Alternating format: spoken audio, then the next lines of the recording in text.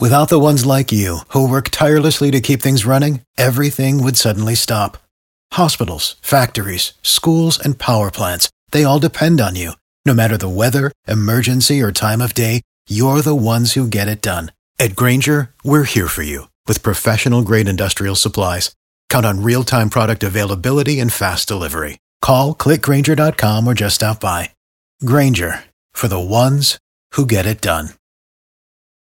There are still a lot of questions about the details of those executive actions taken over the weekend by President Trump, and how the coronavirus aid he's approved will be distributed. For example, it seems like people who are self-employed would not be eligible for the payroll tax deferral approved by President Trump. Also, on the new federal unemployment benefits plan, we're already hearing about red states which might not agree to participate.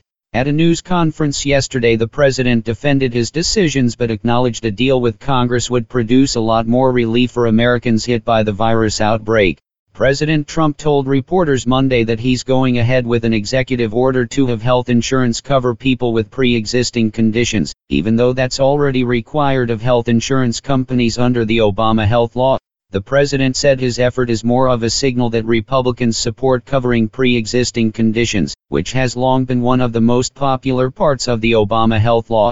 The bottom line is the president's executive order won't do anything in terms of concrete action, but he's likely to use it as a talking point during the rest of the 2020 campaign. It was a bit of a shock yesterday as President Trump was almost 3 minutes into his news conference when a Secret Service agent entered the briefing room and told the president that he needed to leave immediately. It turned out there had been a shooting just over a block away involving a Secret Service officer and a suspect, and so security officials took no chances with President Trump. Now, there was never any danger inside the White House security perimeter or to the president himself, but obviously there was also no reason to take any chances, and that's why the president's news conference was interrupted.